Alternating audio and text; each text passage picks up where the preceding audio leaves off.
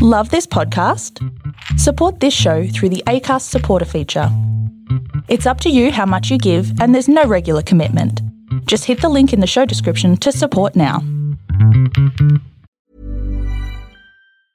There's never been a faster or easier way to start your weight loss journey than with PlushCare. PlushCare accepts most insurance plans and gives you online access to board-certified physicians who can prescribe FDA-approved weight loss medications like Wegovy and Zepbound for those who qualify. Take charge of your health and speak with a board-certified physician about a weight loss plan that's right for you. Get started today at plushcare.com/weight loss. That's plushcare.com/weight loss. plushcare.com/weight loss.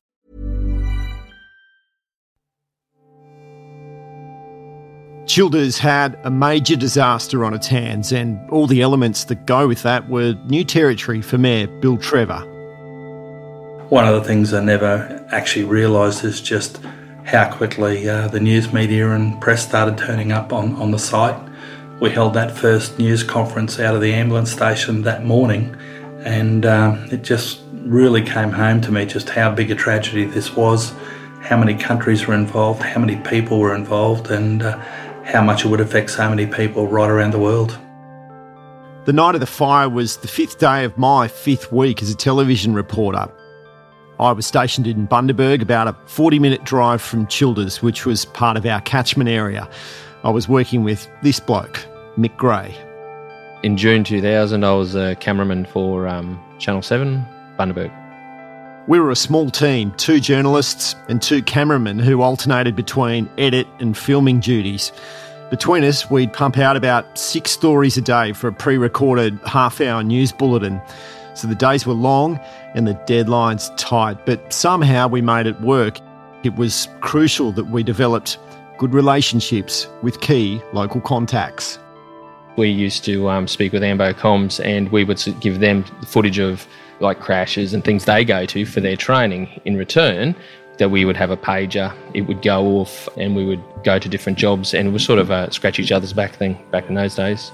You stuff over any of your emergency services, you stuff over any of your contacts, you're lost. So you need to make sure that you build really good bridges with people and maintain really good contacts and keep them happy, I guess. And when we could, we'd head to towns like Childers and stockpile timeless yarns we could piece together at a later date.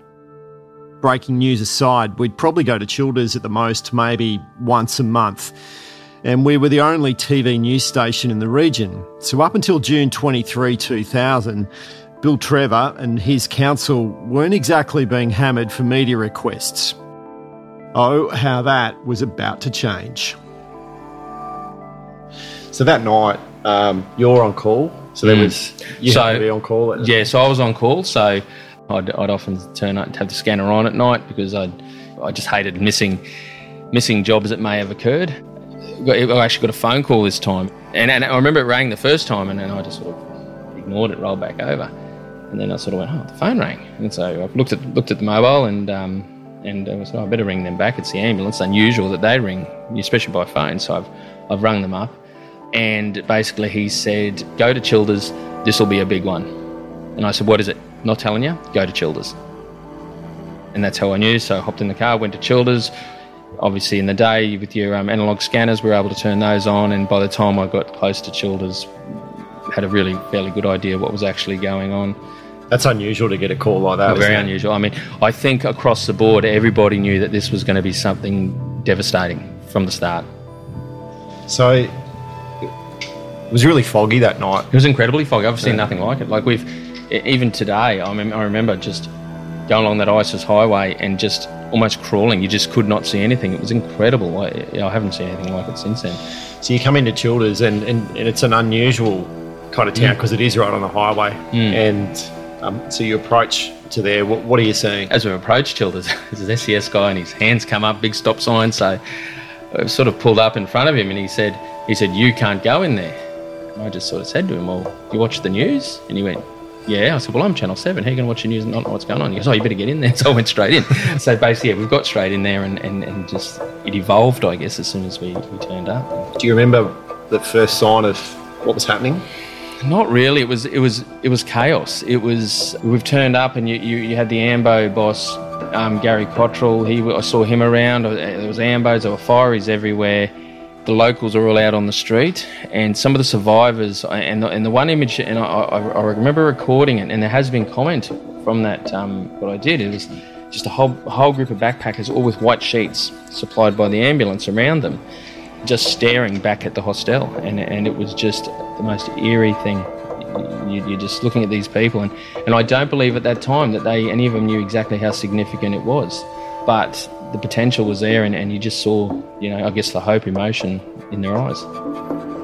Mick filmed exclusive pictures of the palace on fire. Now, in the TV game, that's a pretty big deal, but the vision would eventually be handed over to Queensland Police to assist in their investigation. Now, while he's there, he also pulls out a microphone and talks to several backpackers who have just escaped the building. My thanks to the Seven Network for their permission to use these in this podcast. We were asleep, and all of a sudden there was a noise. Someone was smashing windows. We thought there was a fight going on or something, and we just woke up and someone shouted really loud, "Fire!" and it just, you just start running, and you try. Few people started shouting, and there was a fire exit where we went through, and we just ran out, and there was lots of smoke, and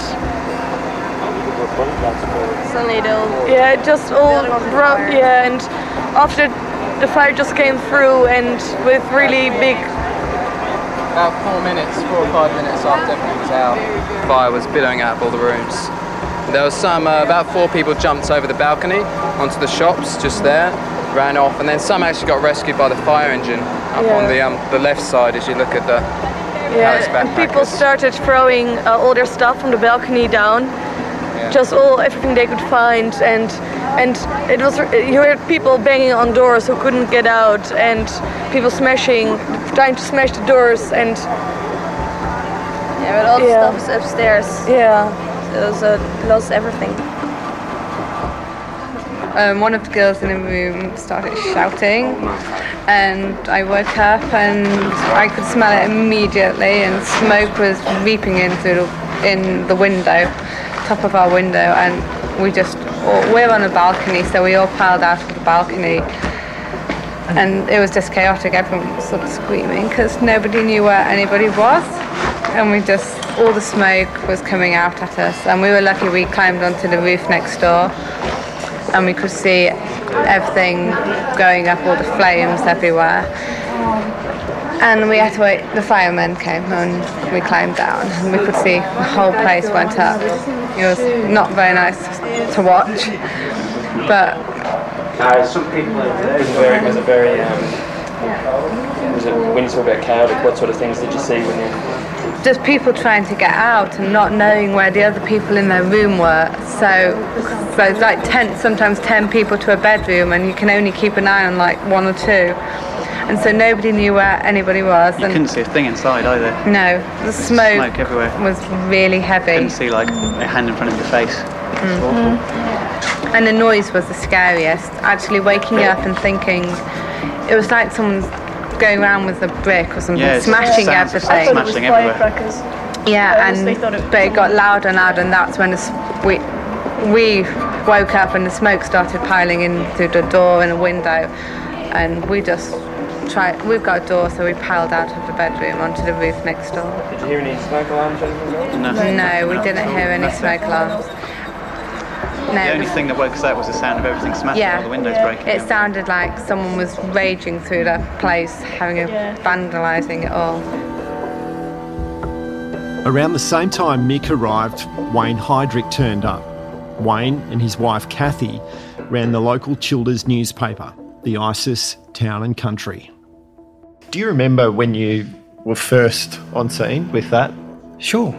Look, I received a call from the local security guard, a bloke called Ray Tucker. He gave me a ring around about 20 to 1, I think it would have been, and just said, "Mate, you should come into town. The Backpackers is on fire." And I thought, Right, not realising the scope of what it might be. So I drove into town, and yes, the Backpackers was on fire. It was brightly ablaze. My shop is only about 50 metres down the road from the Backpackers. So I got into my shop. Obviously the power was out. I'm trying to find my camera in pitch black. Didn't have a torch, so I'm fumbling around in the dark. Eventually found my camera and made it out into the main street. You know, there's lots of lights from the fire engines, and the police were there, and the ambos. But it was so foggy, you know. It was a funny thing. That very night, my wife and I had been to a show, and when we came out around about 9:30, it was really foggy, and I said, "My God, isn't this a Jack the Ripper night?" You know, not realising probably what was going to unfold in a few hours. I stumbled down the street, started trying to take photographs and so forth, which never turned out very well. But I was struck by people scrambling out of the building, people gathered on the sidewalk, obviously the survivors, and the fireys going about their business. I was having a talk to the local ambulance officer, Gary Cottrell, and Gary just said to me, and I remember the words he said, "Mate, we're in for something nasty here tonight." And man, was he right, because within a couple of hours I was starting to discover bodies. And I also had a yarn to the local deputy CEO from council, Chris Yosen, and Chris had a list of names, and he was running around busily looking at other caravan parks and so forth to see whether or not people had stayed over in other areas that night. So it started to unfold that, yeah, there were going to be multiple fatalities.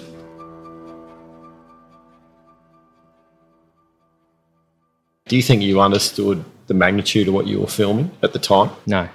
I can definitely say no. I can say, initially I thought, oh, thank God they all got out. Absolutely. And I remember Gary Cottrell coming up to me, and he said himself, he goes, "Oh, Mick, this is bad. This is not good." And I sort of went, "Oh, hang on, well, they're here. It's just a building." And then realisation kicked in, and I've gone, you know, the numbers changed. I think they went 21, 18, back to 20 deceased or unaccounted for. And it was at that point you just go, wow, this is horrible. With the vision he'd filmed and the interviews he'd gathered, Mick heads back to Bundaberg. He calls me on the way, and I met him at the station. I called Channel 7's newsroom in Sydney and rapidly pieced together a story which led the national morning news at 6 a.m. Without Mick's work on the ground, that's simply not possible.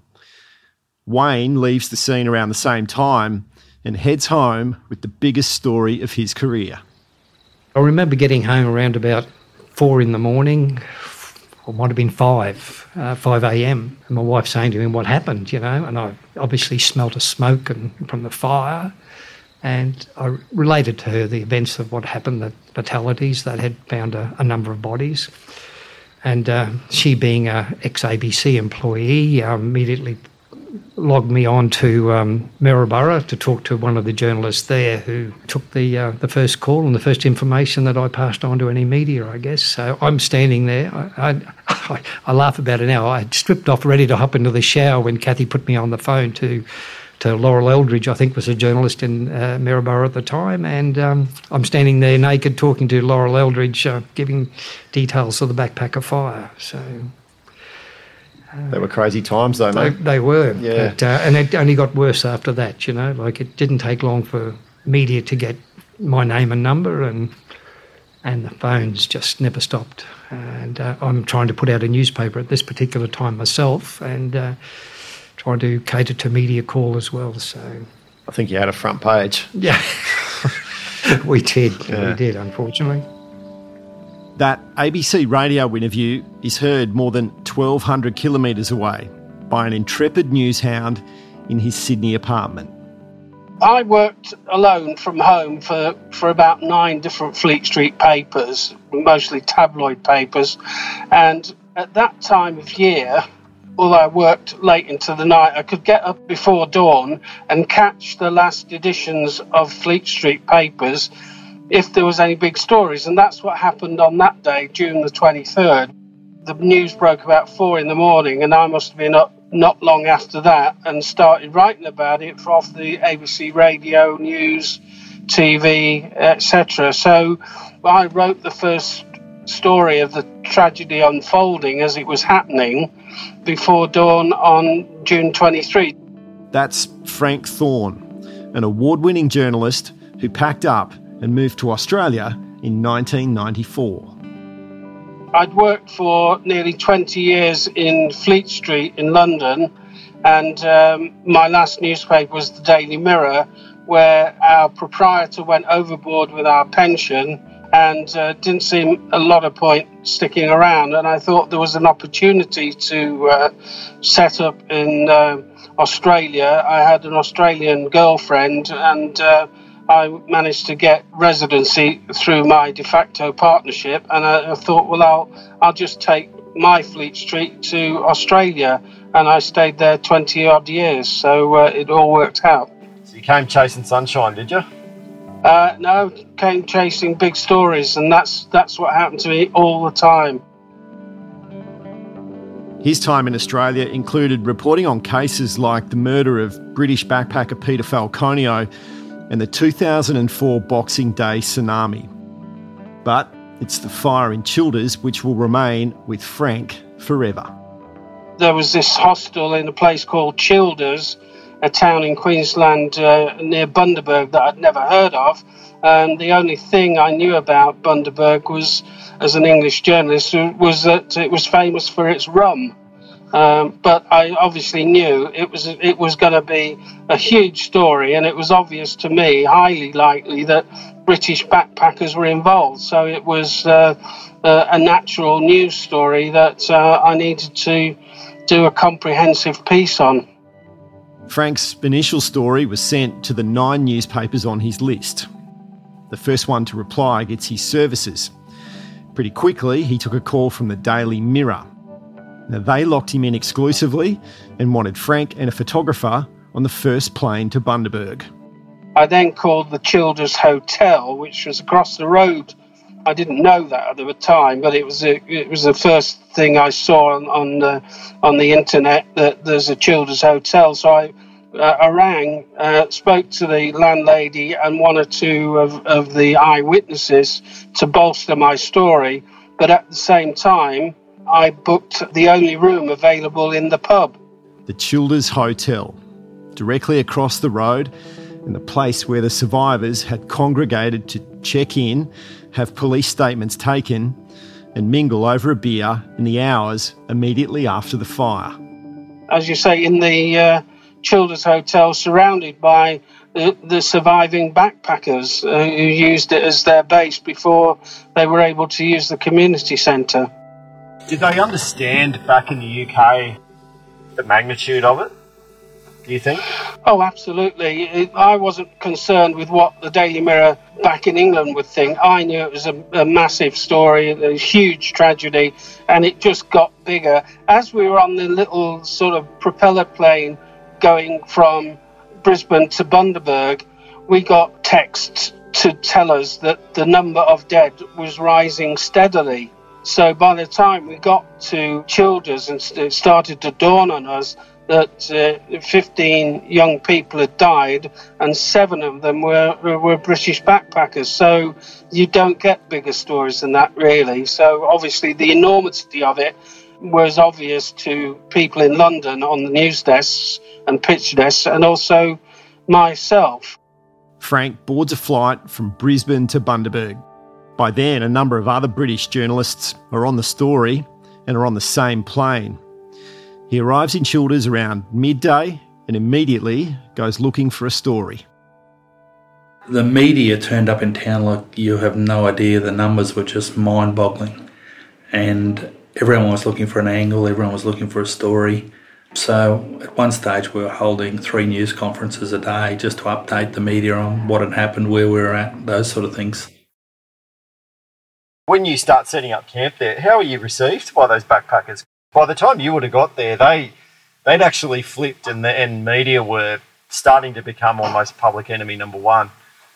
Within minutes of getting out of my car, I'm in the middle of the backpacker survivors who are telling me their personal stories, where they were from and what they'd been doing. and it was all very personal. And I was staying at the place that they used as their main headquarters, the place where they socialised.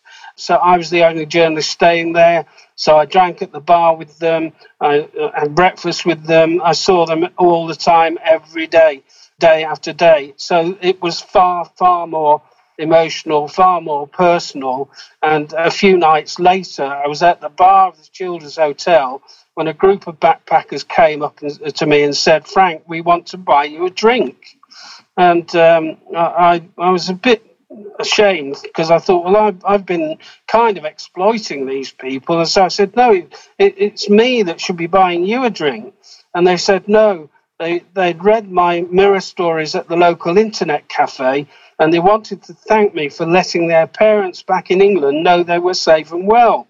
So I was surprised to learn that the backpackers could read my stories in the English Daily Mirror, because that was a world away, half a world away, and internet cafes were few and far between, and I'd never been in one at that time.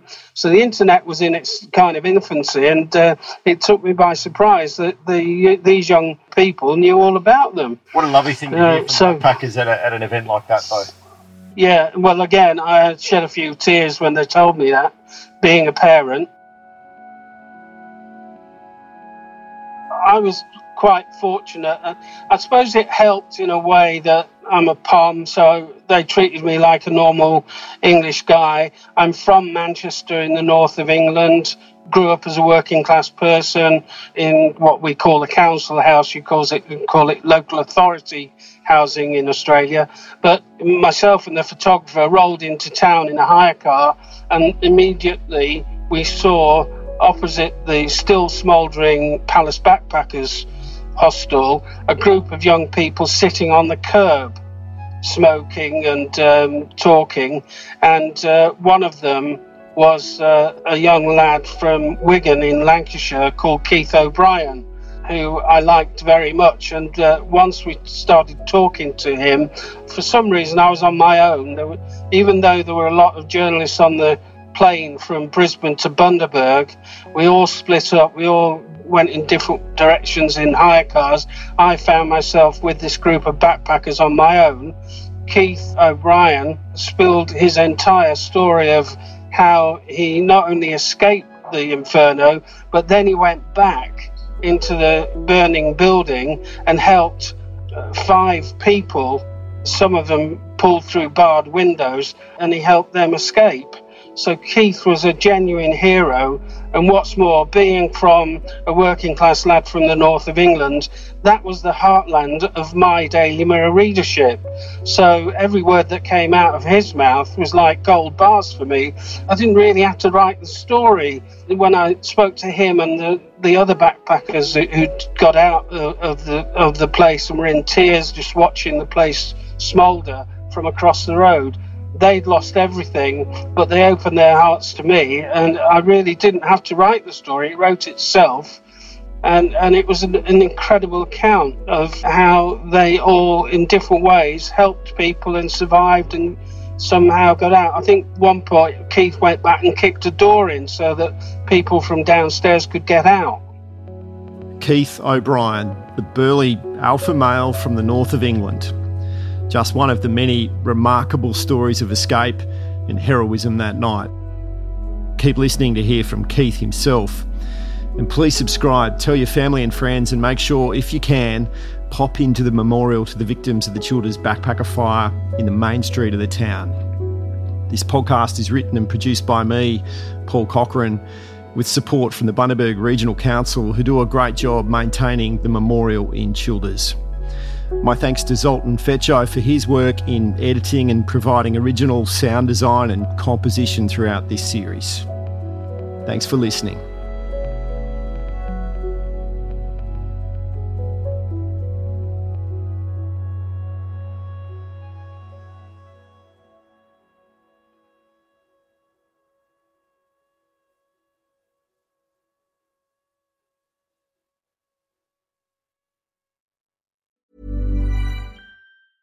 Hey, it's Paige DeSorbo from Giggly Squad. High quality fashion without the price tag. Say hello to Quince. I'm snagging high-end essentials like cozy cashmere sweaters, sleek leather jackets, fine jewelry, and so much more. With Quince being 50 to 80% less than similar brands. And they partner with factories that prioritize safe, ethical, and responsible manufacturing. I love that. Luxury quality within reach. Go to quince.com/style to get free shipping and 365-day returns on your next order. Quince.com/style.